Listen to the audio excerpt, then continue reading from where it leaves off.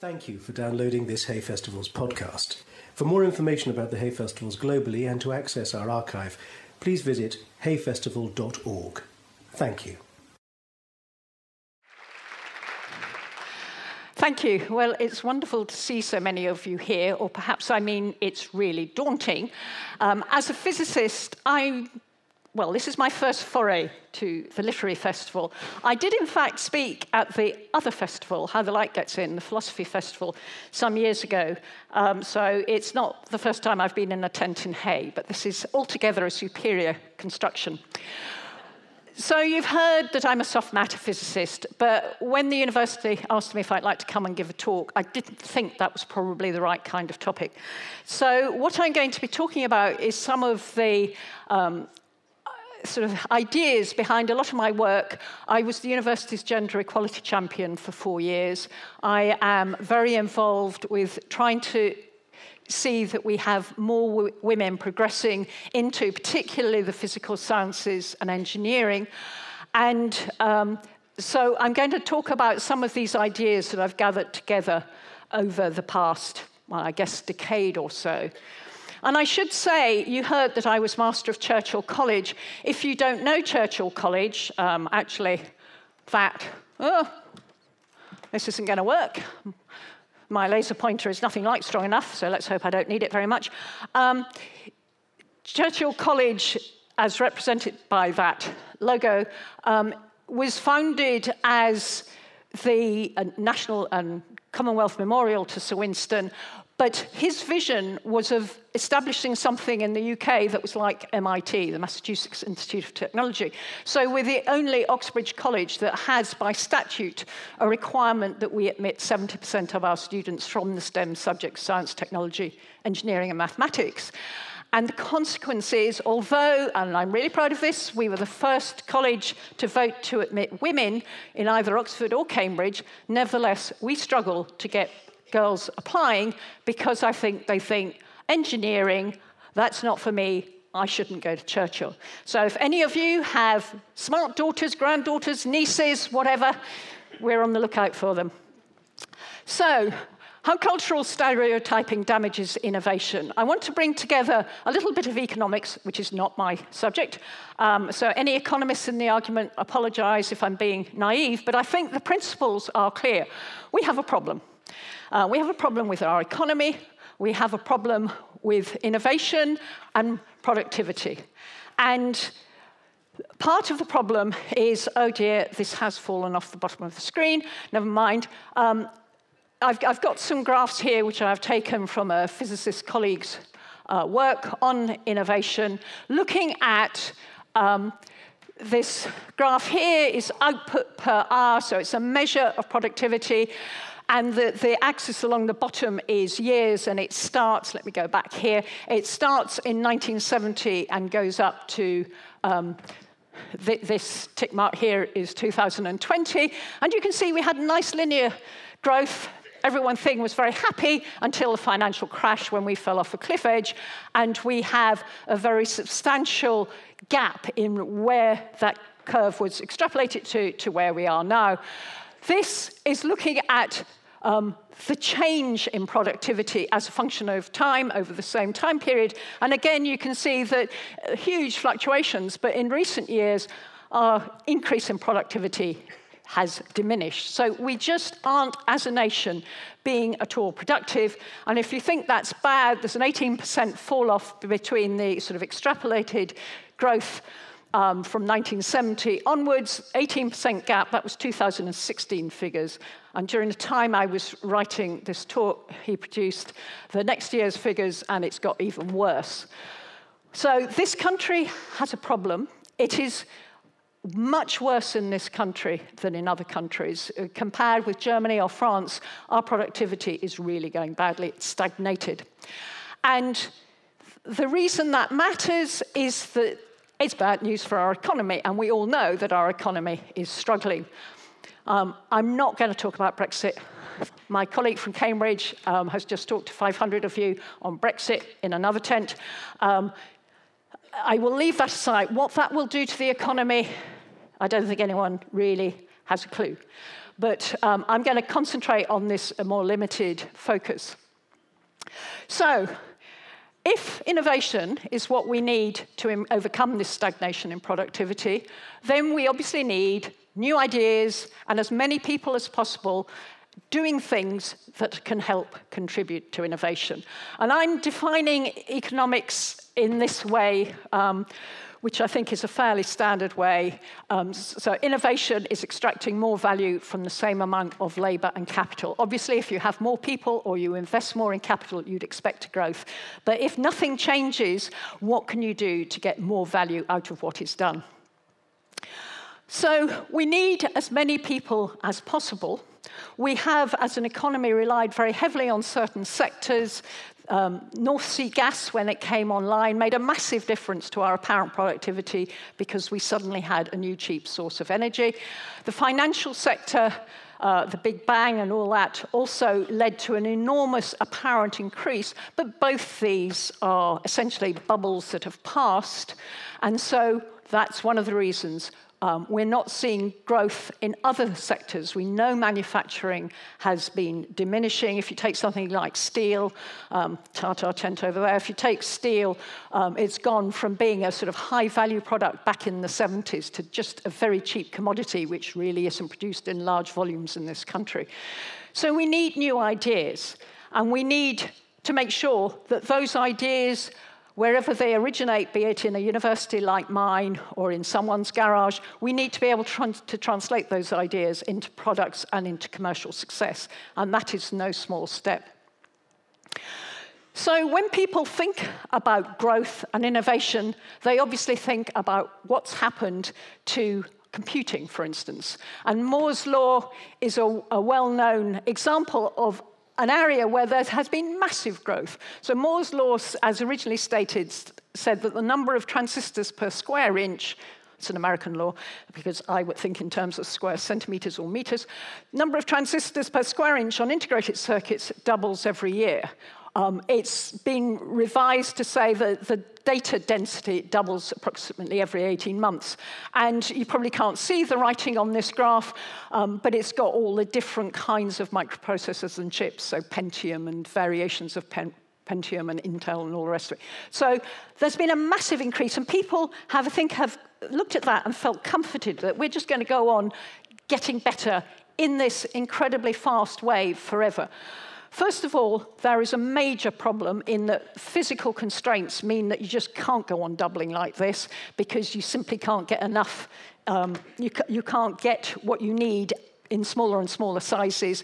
You reach real limits of physics. But it's also the case that this is one area which has, I think, misled people into thinking that all innovation can be like this, and we can come up with lots of similar examples. And in fact, this is an exception, not the rule, and isn't a good indicator. So I would say that we need scientists and engineers, well-trained, to enter the idea of new products, new services, innovation, and how do we make sure that the best and brightest with the talents needed enter this? And so if you are a child and you're thinking about what kind of career do you go into, you might be interested to know, does a scientist look like me? So if you Google scientist images, you'll see various things. All the scientists, with the exception of Einstein and the teacher, are wearing white lab coats. Is that really what scientists look like? Small proportion do. I haven't worn a white lab coat probably since I was a PhD student, except when people demand it for photographs.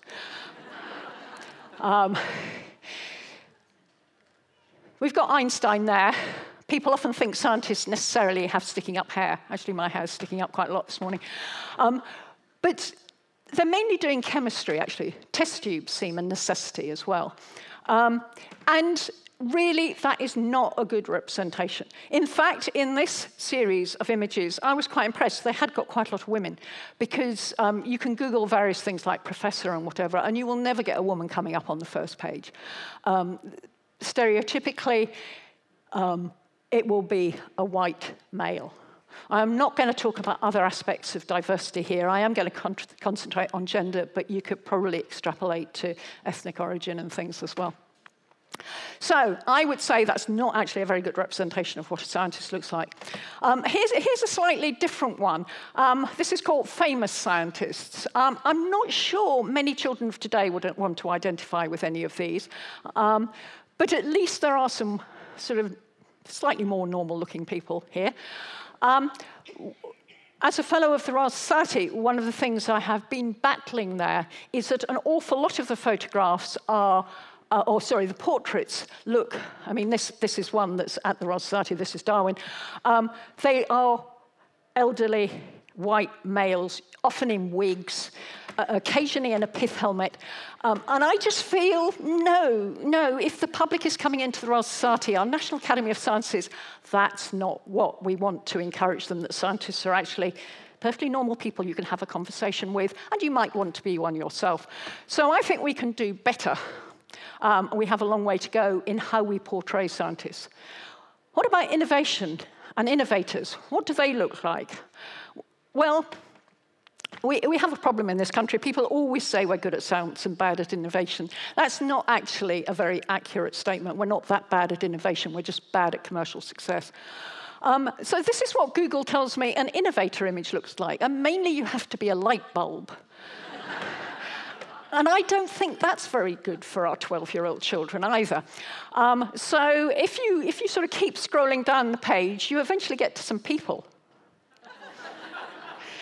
Yeah, exactly. I don't think that's very encouraging either. I'm not quite sure what that's trying to portray.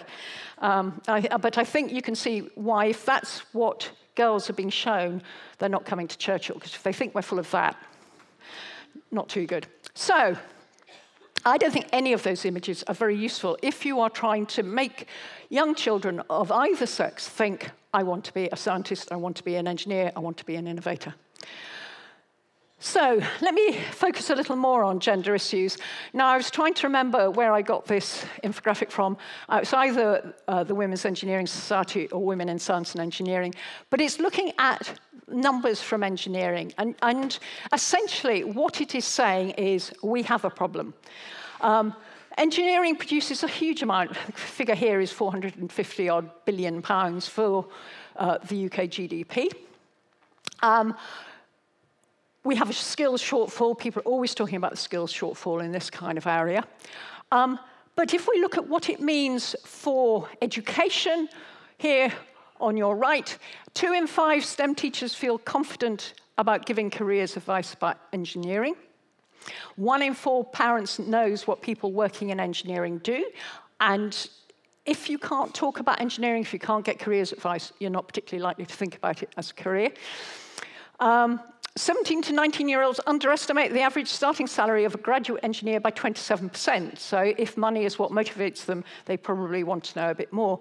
But let me concentrate on this bit in the middle. Of a cohort of 1,000 11-year-olds, 111 boys and 101 girls will achieve a physics GCSE at A* to C or equivalent. So if you want to do engineering, you will need physics or double science GCSE, and then go on to study A-level.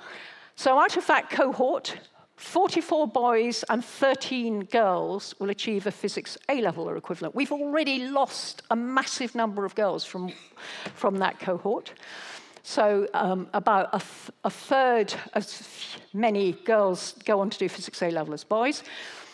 And when it comes to degree level, 21 males and 3 females, so we've now got to a proportion of 7 to 1, will obtain an engineering and technology degree.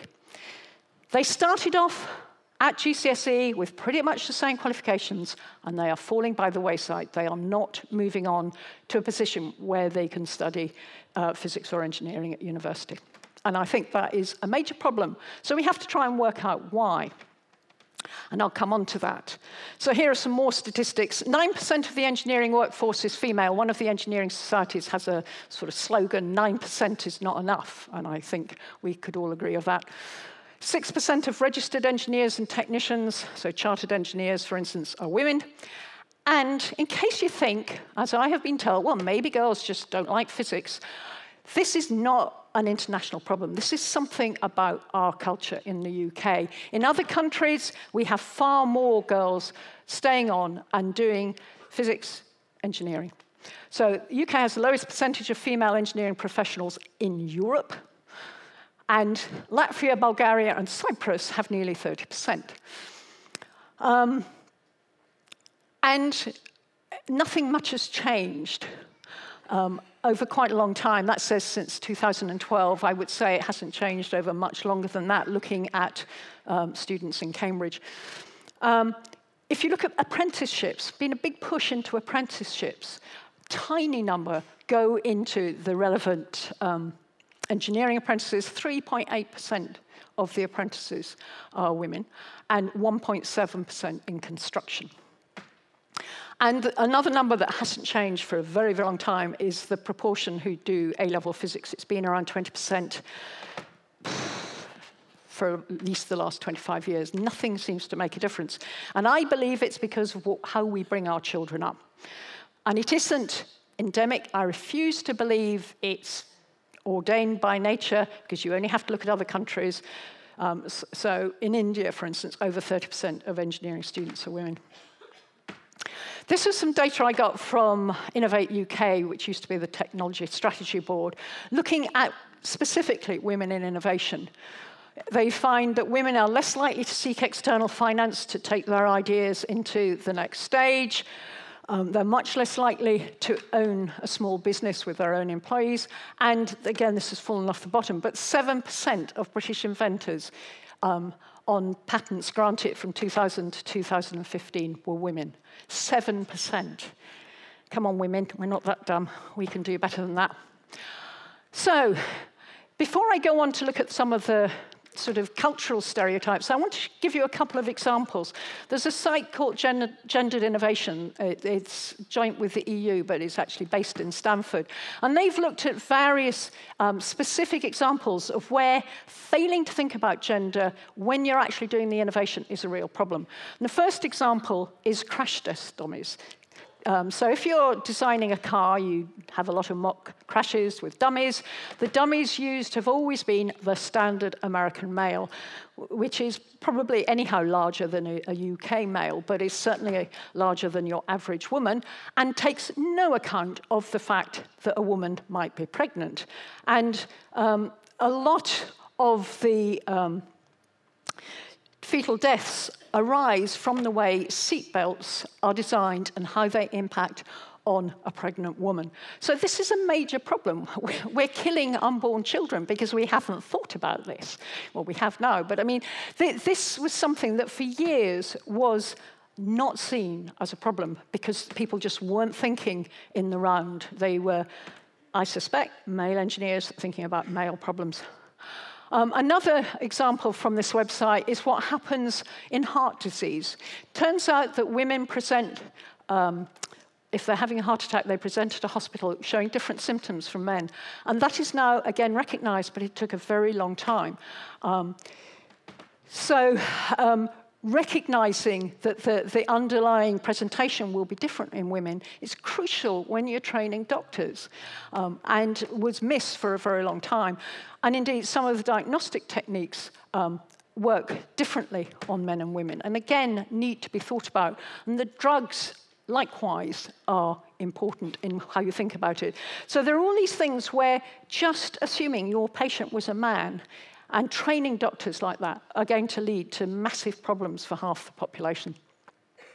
So I would say we need to move away from thinking male by default. We need to think more generally, if we're thinking about innovation, and you know, men and women can think about innovation for men and women. So I just gave you two examples. Drug dosages and mechanisms is another one where a certain number of drugs had to be withdrawn. 10 drugs were withdrawn because of life-threatening health effects, which affected women more than men and just hadn't been properly factored in. There are many examples beyond healthcare, and I'm not going to go into all of them, where if you don't think about who your consumer population is, if you don't factor in this half of the population, you are going to be missing opportunities or making mistakes. And yet we have a STEM workforce which is overwhelmingly male and may miss some of this just because they haven't been trained to think about it. So let me get on to the stereotyping. These, I sometimes just despair. I have a granddaughter. She's 7 months old. I would hate someone to buy her a baby grow that says, "I hate my thighs." It doesn't seem to me that is the way to start. Yeah, I mean, I just took this off the web. This one says, "Girls can't what?" and is showing a would-be astronaut. That seems to me a slightly more positive message to give them. So we start off right from birth in sort of defining who they are by the way we handle them, the way we dress them, the toys we give them, how we interact with them, the language we use, the expectations we place on them. And that is true as a parent, as a grandparent, in schools, in peer groups, in play groups, everywhere. We have our stereotypical norms, which we often completely unwittingly impose on boys and girls.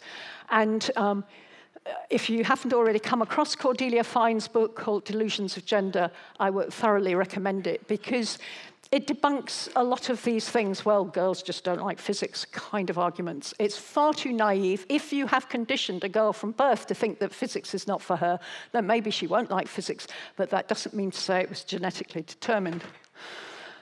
If we look at toys, again, this is going to be very instrumental in how a child defines their identity.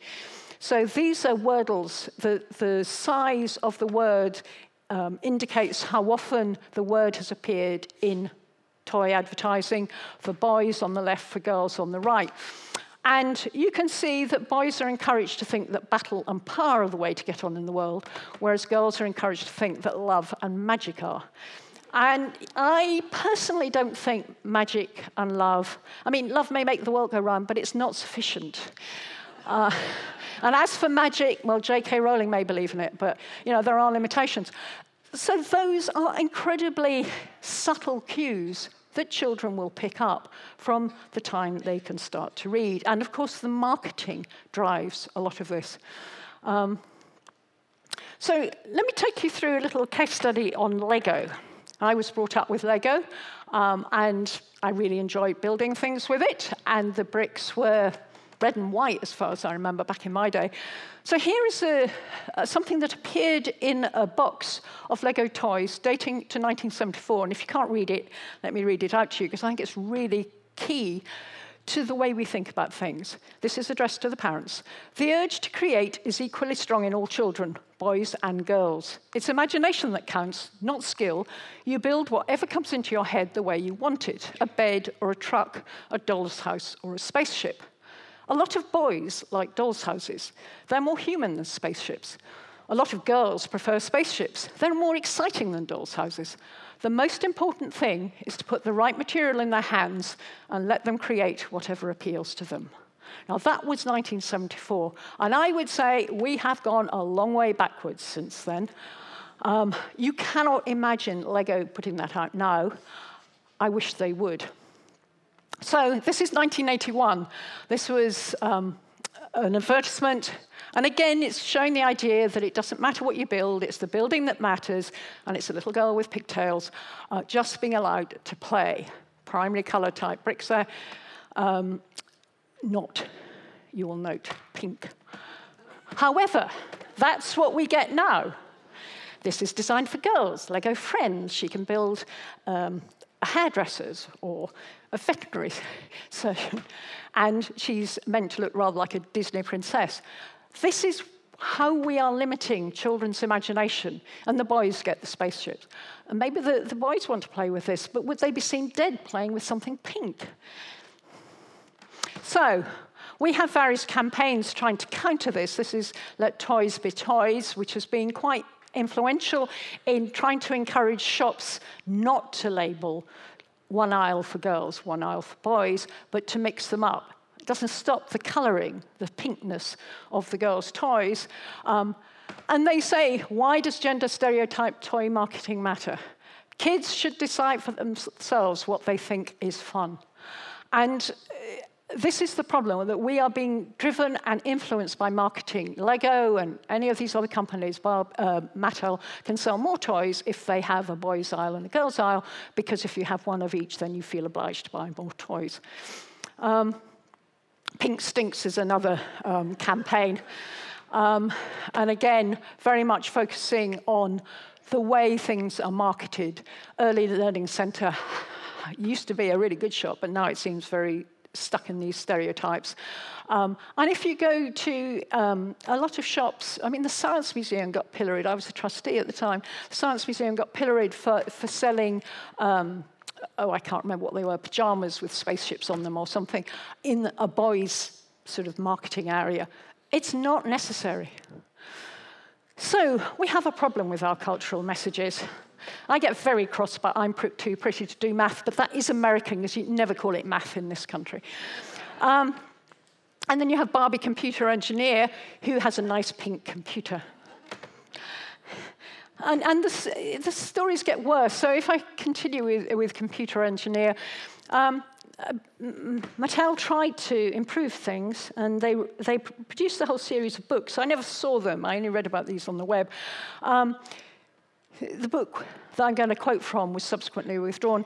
Barbie says, "I'm designing a game that shows kids how computers work. You can make a robot puppy do cute tricks by matching up colored bricks. I'm only creating the design ideas. I'll need Stephen and Brian's help to turn it into a real game." Gets worse. She then goes on to get a computer virus. "I tried to send you my designs, but I ended up crashing my laptop. So the boys have to step in. It will go faster if Brian and I help," offers Stephen. "Great," says Barbie. The boys conclude, "Step aside, Barbie, you've broken enough now." And that is meant to encourage a girl to go into computing. As I say, the book was withdrawn. There was a huge fuss about it. But one kind of wonders what the manufacturers are thinking when they produce that. There was another example not so long ago. The EU decided to produce a video called Science, It's a Girls Thing. And this was also withdrawn within about 24 hours because they had 3 girls looking rather more like they were advertising some makeup. They seemed to have a lot of lipstick and more high heels. And the only man in the film was sort of taking his glasses off and looking at these girls in a rather suggestive way. What they thought when they produced it, I just don't know. Engineering Barbie. So let me go to this year, 2017. Again, the manufacturers thought, we will do better than this. I discovered this because Telegraph rang me up and asked me to comment. She can make pink things, movable clothes hanger, and a washing machine. So there we have it, the girl's place is in the home. She can make things, but only if they're domestically useful and help her with her chores. I don't think we've got to the right place yet. That's 2017. So if we are trying to encourage girls to think about an engineering career, I would say we can do better. And a lot of the professional bodies are indeed working really hard, but I do not think our toy manufacturers are doing a good job for us. And the problems are also, oh yes, let me show you this one. This is an image to try and encourage girls to think about engineering from a building site in Manchester. I think it was the Radisson Hotel. Yeah, I'm not going to comment on that. So schools have a role to play, and they don't always get it right either. I think, and I'm sure there are many teachers in the audience. It's half term, you've escaped. But I do worry that sometimes, without really thinking about it, schools just go down the same stereotypical paths. I hear too many people coming to me and saying, "Oh, my daughter, 11-year-old daughter, was told she does maths like a boy. What does that mean?" Or, that the school is dissuading a girl from trying to do physics or engineering or something. It's very depressing. So here, work experience. Work experience, you'd have thought, was a wonderful opportunity. I'm a great believer in it, in sending children out at sort of 15, 16, 17, into the workplace to see what a job of work is like. Now, admittedly, this is quite old data because I couldn't find, there was an Ofsted report and I couldn't find it. The Ofsted report was saying how badly gendered the work experience placements were by and large.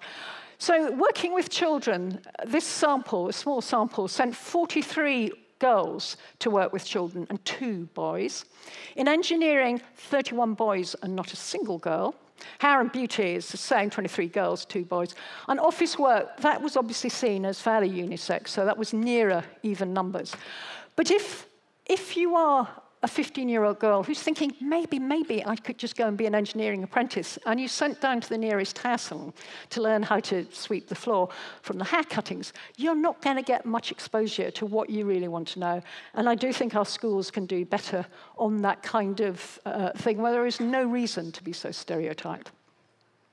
And it is, of course, the case that gender stereotyping cuts both ways. So this is data from the Institute of Physics 2013 report, looking at different A-levels. So on the left, we have physics A-level, then it's economics, maths, biology, English, and psychology, and the orange bars are the girls and the red are the boys. And what you can see in physics, as I say, it's about 20% girls doing physics. But in psychology and English, it's about 75% girls, which means that we are equally discouraging boys from a lot of careers by not treating them equally. We're sort of steering them. Maths is interesting, because the number of girls doing maths has really shot up. So computing isn't even on here, but 12 times as many boys as girls did computing at A-level in 2013. And again, a subject that isn't on there but ties in with biology. In Cambridge, our vet school has an entry that's about 80% girls. So, we're somehow saying to boys, you should not care about animals. These stereotypes do cut both ways. Although I'm passionate about girls and physics and engineering, we should realize that we are affecting our boys' education too.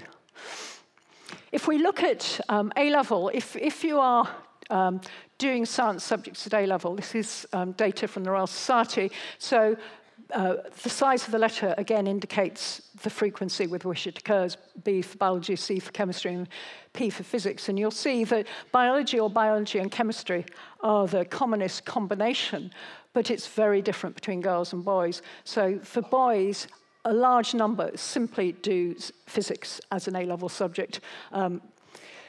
BCP is the 3 sciences A-level. For girls, overwhelmingly, they're doing either biology on its own or biology and chemistry. And you can't go on to do engineering. And to go back to where I started, you are unlikely to go on to be an inventor, an innovator in many areas if you haven't done physics A-level and then an engineering type degree. This is data that is sort of by the by. I'm more used to giving talks about purely academic issues. So this is looking at the fall-off in percentage of women at different stages. This is data from my own university.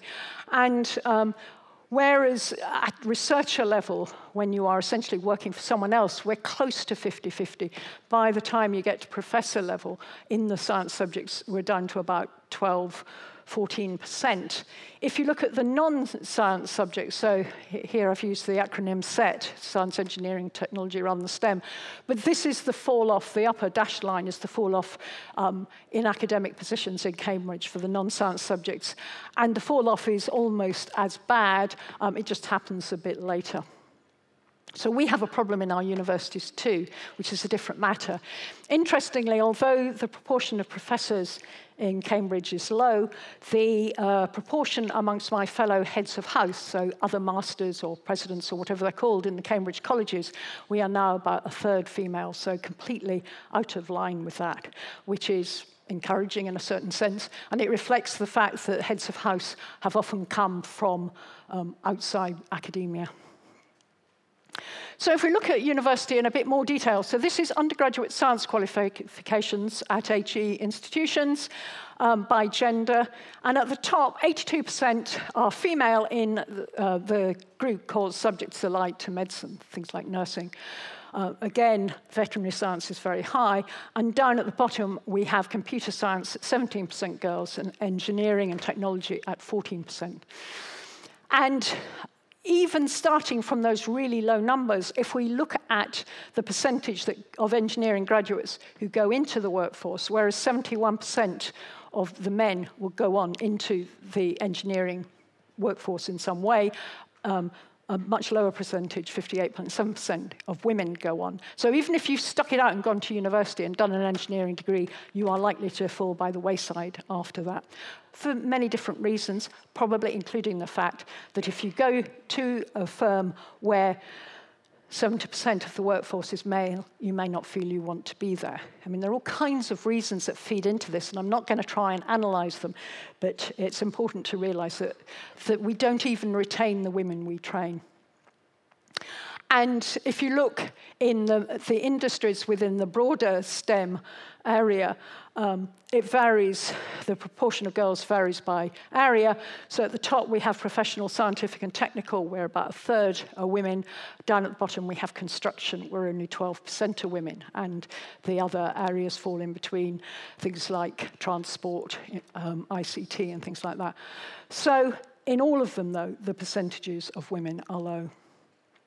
So I would say, if we look at the innovation angle, it may not require a woman to think about pregnant women in crash dummies or how a woman presents in a hospital with a heart attack, but it's a good idea to have a diverse team. And here you might want to broaden away from gender to all kinds of diversity.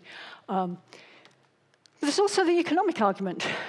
We discouraging women from STEM subjects when perhaps they really wanted to do it, but somehow culturally pushing them away means our workforce isn't realizing its full potential. And if then even those who stick it out and do an engineering degree don't enter the engineering workforce, what are we doing then? Why are we wasting this talent? And there's always the question, which might offend some of you in the room, are we keeping less good men in science and losing brighter women? Are we necessarily getting the best talent? So to go back to the innovation angle, are we really doing the best we can with our young and making sure they contribute as much as they can to innovation and therefore to our economy? There is, of course, the moral angle. I will leave the moral angle there. I mean, I just think not allowing our young girls to fulfill their potential but actively discouraging them is just deeply depressing. So some facts and quotes before I wrap up. Again, you may not be able to read these at the back. On the CBI website, employees say that 83% more likely to innovate are more than twice as engaged in workplaces that are both diverse and inclusive. So a diverse workplace, an inclusive workplace, is likely to be a better place to work. The Harvard Business Review said, diversity unlocks innovation by creating an environment where outside-the-box ideas are heard. When minorities form a critical mass and leaders value differences, all employees can find senior people to go to bat for compelling ideas and can persuade those in charge of budgets to deploy resources to develop these ideas.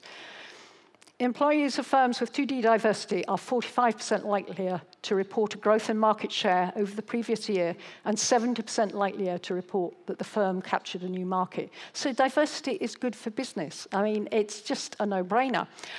A National Centre for Women in Information Technology report said that gender-balanced companies performed better financially, demonstrated superior team dynamics and productivity. Gender-diverse technology organizations produce work teams that stay on schedule and under budget and demonstrate improved employee performance. So again, there are all these positives of having a diverse workforce. So why are we not doing it? There's also this, I found this very recently, I think this is a woman called Polly Arnold who went on Women's Hour, and she quoted a statistic of £2 billion a year that is being lost by losing women from the workforce. I don't know where she got that figure from, but it's fairly mind-blowing. There are a lot of organizations that are involved in trying to get change going. So this one is Science Girl, Code First, so this is more specifically about computing. WISE, the Campaign for Gender Balance in Science, Engineering, and Science, Technology, and Engineering. Institute of Physics, which I've been very involved with, trying to do interventions in schools to prevent the wrong choices, if you like, being made. So I'll finish up with 2 slides. First of all, my conclusion side, that we seem as a society determined to give different messages to boys and girls. And I would argue that is bad for both, that we are not allowing them to fulfill their potential in whichever direction that wants to go. And we see gender segregation as a result in many places of work. I believe that for innovation, to go back to where I started, we need diverse teams and diverse skills, best achieved by having diversity in a very, very broad sense. We make that difficult for ourselves because of our cultural stereotyping, and we do seem much worse than many other countries. And so again, we can come up with different numbers. This is numbers from Deloitte. That if we had more women-led SMEs, small, medium-sized enterprises, we would make a big difference to our GDP. So we have this huge untapped reservoir of talent, and we should be doing better. And as we are in these very turbulent times and our economy is stagnating, it's perhaps even more important than ever that we get this right. The final slide I will use is a slide of suggestions I put forward 2 or 3 years ago, more specifically designed to make a supportive environment for women in science once they've become women in science, if you like, rather than at school. But there are many things that I think many of you in this audience could help with in our everyday life. So I'll leave this with you. I call it just one action for women in science. There are things you can do to affect schools. One of the things we tried to get Ofsted to do was require them to produce data on how many girls progress to different subjects at A-level. So asking schools about the progression is quite key, but challenging teachers. So my son, to go back to the problem of boys and English, my son at 11 had a teacher who said to us at a parents' evening, well, boys just can't do languages. And, you know, that is every bit as bad as everything I've been saying about girls and physics. So calling out teachers who just, without thinking, make these assumptions, I think is really important, and it's probably something that everyone in this room can do at some point. So I'll leave that slide up now and take questions.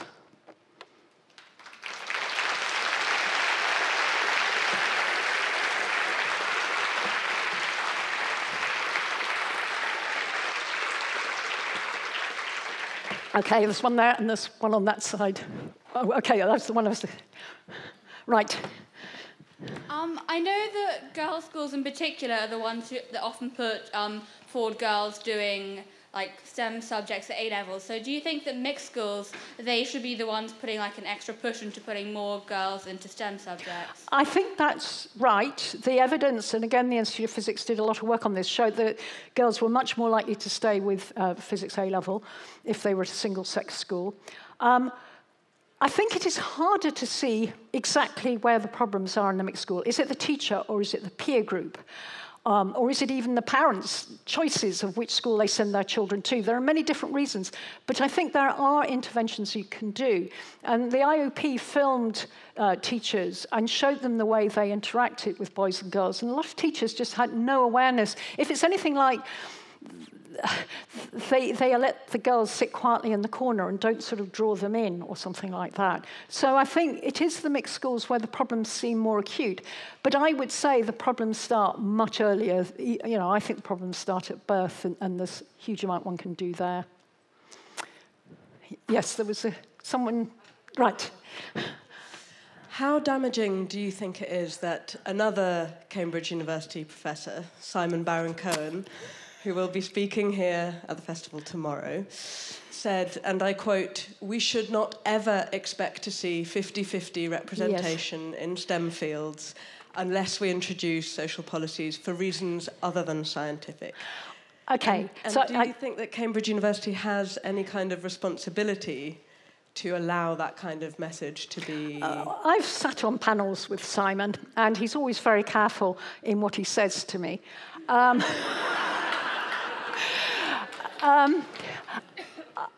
I think what I have never said is that 50-50 is where you would expect to be, because I genuinely don't know. And if you read Cordelia Fine, she is very much saying that most of the tests, I mean, she attacked Simon Baron-Cohen a lot for his various experiments, that you cannot disentangle the way a child has already been interacted with when you try and say, oh, look at 2, it's got a preference for this. And I think we just don't know what the inherent differences are. I mean, clearly there are hormonal differences. There have to be differences. All I care about is the fact that girls who do want to do the subjects are dissuaded. I mean, I know so many people who would say to me, you know, my school teachers said, oh, why don't you do English? Why don't you do psychology? I really wanted to do maths at A-level, but they discouraged me. And that, I think, is where the problem is. Whether it should be 50-50, I don't know. And Simon, I'm sure, can defend his own experiments. I've not seen him and Cordelia in a room. Could be interesting. I don't know. I mean, the extreme male brain, yeah, I don't know. But I think we have to recognise that wherever the natural point is, which might be 50-50, it might not, we aren't there now. I'm absolutely convinced by it. And the data on single-sex schools and the progression of girls, I think, really illustrates that you know, you're twice as likely, I think, if I remember the statistics right, to stay on and do physics A-level at a single-sex school from a mixed school. So when I was on the Today programme and debating these results, and the head teacher I was paired with said, well, maybe girls just don't like physics. I thought, have you listened to anything I've said? We have a way to go in knowing where the balance should be, I think. I don't think the university, I think if the university just started saying we can't have Simon Baron-Cohen saying this, I think that would come down to censorship. I don't think I'd approve of that. People can look at the way he does experiments and decide whether they agree with him or not. There was a question at the back. Right, okay. Hello, yes. You didn't talk at all about the importance of role models. And that seems to me to be kind of crucial because I actually work for a large American technology company which suffers very, very badly on gender equality in the workforce to its detriment, to its absolute detriment for all the reasons exactly that you outlined. But they think of this problem, they're very acutely aware of this problem, they think of this problem at all, but they think of it in terms of a funnel. You've got to fill up the funnel at the bottom to get the numbers of people out at the top. It's not a funnel, it's a cycle. Yeah. The reason you don't get people coming in and staying in exactly as you say is because we don't have enough people at the top. Yep. So do we need quotas on boards? Do we need schemes that are going to support, put extra effort into supporting women to overcome those barriers when they drop out of their careers? And is that the only way that we're actually going to make progress on this? Well, you started off with role models. The evidence on role models is inconclusive. It isn't that obvious because I think what you need is a role model just that bit ahead of you. I never feel I'm a good role model to an 18-year-old because, I'm just old. So it's not clear, but I think support is crucial. If you're in a minority, you can feel really diminished. Yes, that person's been trying to ask a question. That one. And I think having support groups is very important, and making sure that your practices aren't accidentally disadvantageous. One of the arguments we've been having in Cambridge, and this is where the university is trying to play a role, is what are our promotion criteria? And do we value mega grants rather than looking after your research team, for instance? And you could change the promotion criteria, and you could make part-time working respectable. We have 2 women in Cambridge who are professors not working full-time, and I don't think we talk about that enough. And they jointly, they're in the same area, they jointly run a research group, they jointly have an EPSLC fellowship. We should really trumpet that. It is possible, because I think that's what matters. Right, you were trying to ask. Thank you. You mentioned the Royal Society and the portraits there and how they may well be off-putting. What exactly is it about them, and who do you think should be removed? Well, the reality is that 18th century portraits are often of people you've never heard of, because at that point a lot of them were aristocratic people who were dilettantes. I wouldn't suggest you remove Charles Darwin. But I think there are utterly unmemorable people who are just there because they've always been there. And it is, the Royal Society is very, very conscious of this, and they are trying to improve things by having photographs, because they haven't yet got the portraits of women. If you are having, say, the Summer Science Exhibition at the Royal Society, and you are getting school children coming in and walking through those grand rooms, I think you need to see a diverse bunch of faces on the wall. I don't think an 18th century gentleman in a wig you've never heard of is going to inspire anyone. Right. Hello. Thank you very much for your talk, and I really do believe everything that you said about birth. And I have 3 granddaughters, and it's been a bit of a struggle. But there is another aspect to this that I wonder whether you think would be helpful. If organisations or even levels in schools prepared themselves thoroughly to accept women before they arrive. Otherwise, I know from long experience, it's extremely debilitating to arrive in an organisation that never really thought it was going to have a woman anyway. It comes down to not having proper lavatories for women, for a start. But if people really thought through how this organisation is going to function when women are there and are waiting for them, then would you not agree that's something we need to work on? I think for employers that's right. I mean, things like a space where you can express milk, for instance, so that women don't have to feel that they are excluded from coming back to work. I think there are examples. I'm slightly nervous about the argument about lavatories. When Cambridge colleges went mixed, when Oxford colleges went mixed, people got very hung up on the need to have full-length mirrors. And although full-length mirrors are important, I don't think that was a reason for delaying admitting women. So I think you have to be slightly careful about that. I think there are practical things that can be done. Personally, I think making flexible stroke part-time working feasible is probably the most crucial thing. We still... And returning from work. And I will blow Cambridge's trumpet here, because we introduced the scheme during the time I was gender equality champion, though it wasn't solely my doing, where we... anyone who'd been off for more than 6 months or more, which could be carrying, it could be sickness, and it could be pregnancy, they could apply for a grant of £15,000 to help them get their research back on track. And they could use it any way they wanted, including, for instance, something you could never write on a research grant, taking your mother-in-law to a conference so that she could look after the baby. And it's had a tremendous effect, because people have felt encouraged by that. The money involved was not that great, but it made a terrific difference to morale, and I think we can do more of that kind of thing. Right, who's got the mic? Loads of hands. Let's right. I yes. have a mic here. I was going to ask about mixed schools, and that question's been answered. I can ask another one. Sometimes I see children being interviewed about, why they're not going to do, girls aren't going to do science, and they say, I want to do something creative. Oh.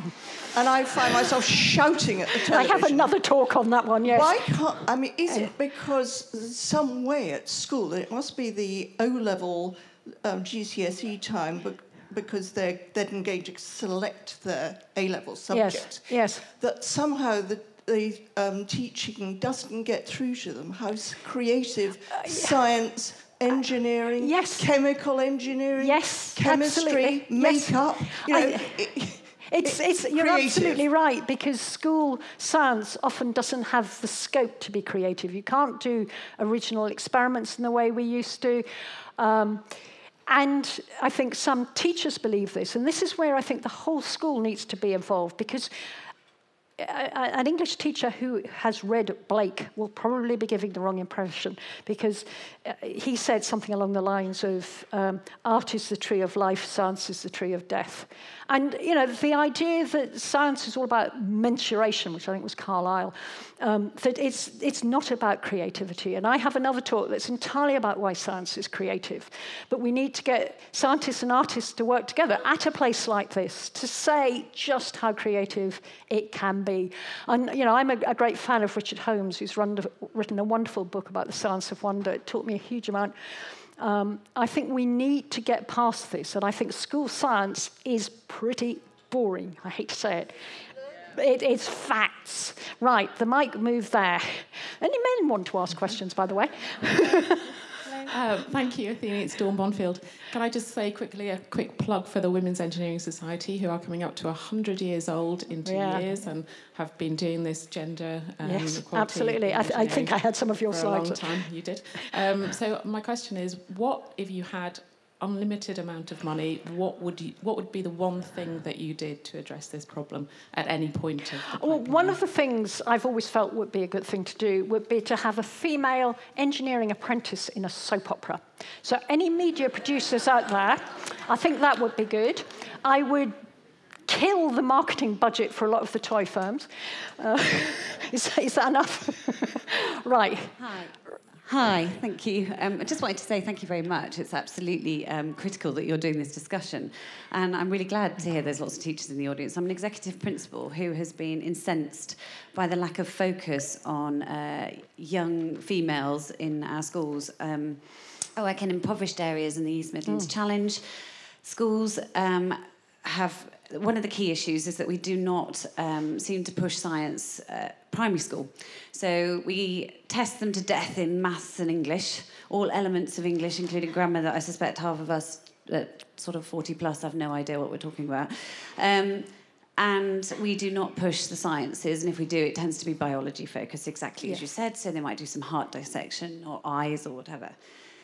So are we lobbying the government enough about planning the trajectory of young women from the point where we are pushing science in a completely different way in primary school so that they become engaged and impassioned about it, to then have that trajectory on career entry, as the gentleman behind was speaking earlier, about exactly what you picked up on, whereby they have the right kind of breaks and support mechanisms so that you can go and have a child and your brain is not considered to be less valuable because of that. Yeah. So at primary school, I think most children do get a chance to play and therefore discover, and the creativity is still there. I think one of the problems is the statistics show that something like 5% of primary school teachers have a science qualification and 2% have a maths qualification or something. So many primary school teachers are really quite frightened about science and not necessarily able, I mean, this is nothing to do with gender, but they are not necessarily able to support children who are really curious.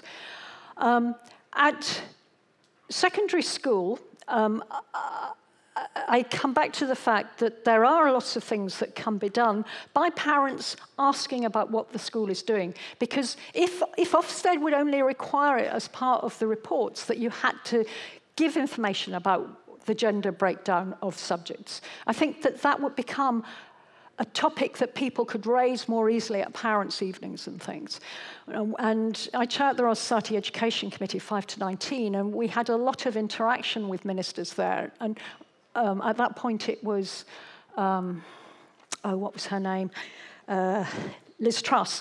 And she said that, yes, they would, encourage this to be part of things, but I don't think it was ever enshrined in anything formal, and then she moved on to some other role. I think a lot more can be done to focus schools' minds on it, and parent power is a key thing, as well as teachers themselves just. Again, it's thinking outside the box, perhaps, to prepare. And the leadership, whatever organisation you're in, the leadership is crucial, absolutely crucial.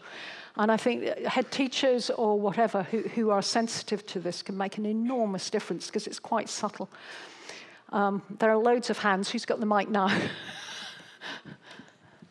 You mentioned about the cultural influences on the way people bring things up.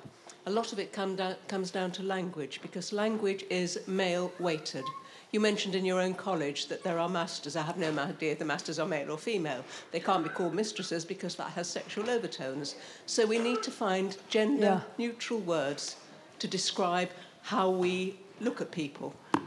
Yes, I mean, it's true. I tend not to care. I mean, I was asked, did I mind being a master? And as you say, I did not want to be a mistress. And it turned out in Churchill, they'd had the debate previously between president and warden, and the college was split, and I just didn't seem important enough to me. Chair seems to have become a perfectly respectable word for chairing a committee, not chairman or chairwoman. It's not something I personally feel very strongly about. Now, whether if I was a 12-year-old girl, I would feel much stronger, I don't know. I mean, teachers will probably have a better feel for that. I think it's the practical things I want to get at. Hello? Hello? Hello. I'm over here. Right. Sorry. I'm over here. Over there, sorry. The mic's very confusing. I was going to talk about the importance of industries making sure that part-time working was more practical for women, but someone's dealt with that. And there's one thing that makes me very angry about gender equality is people talk about quotas. And to me, that just seems to invalidate a woman's presence somewhere and leave her open to that sort of criticism. What do you think about that? I think there are situations on boards I feel a little less bothered about because there is often a really large pool of talent. But so when I was in the States, they were very keen on affirmative action at that point, and I was in an engineering faculty, and they say, we will create a faculty position for any engineering department that can find a woman. And then in due course, I was offered the position. I didn't take it for lots of reasons, but which weren't to do with it was affirmative action. But I am now so glad because you hear, oh, you were only appointed because you're a woman. I think it's disastrous. So there are situations where I feel it may be as good. I personally prefer targets because that's less mandatory, but I think it does help to change the mindset.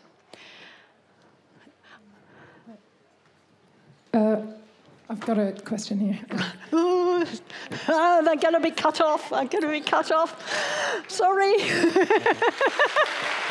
Thank you.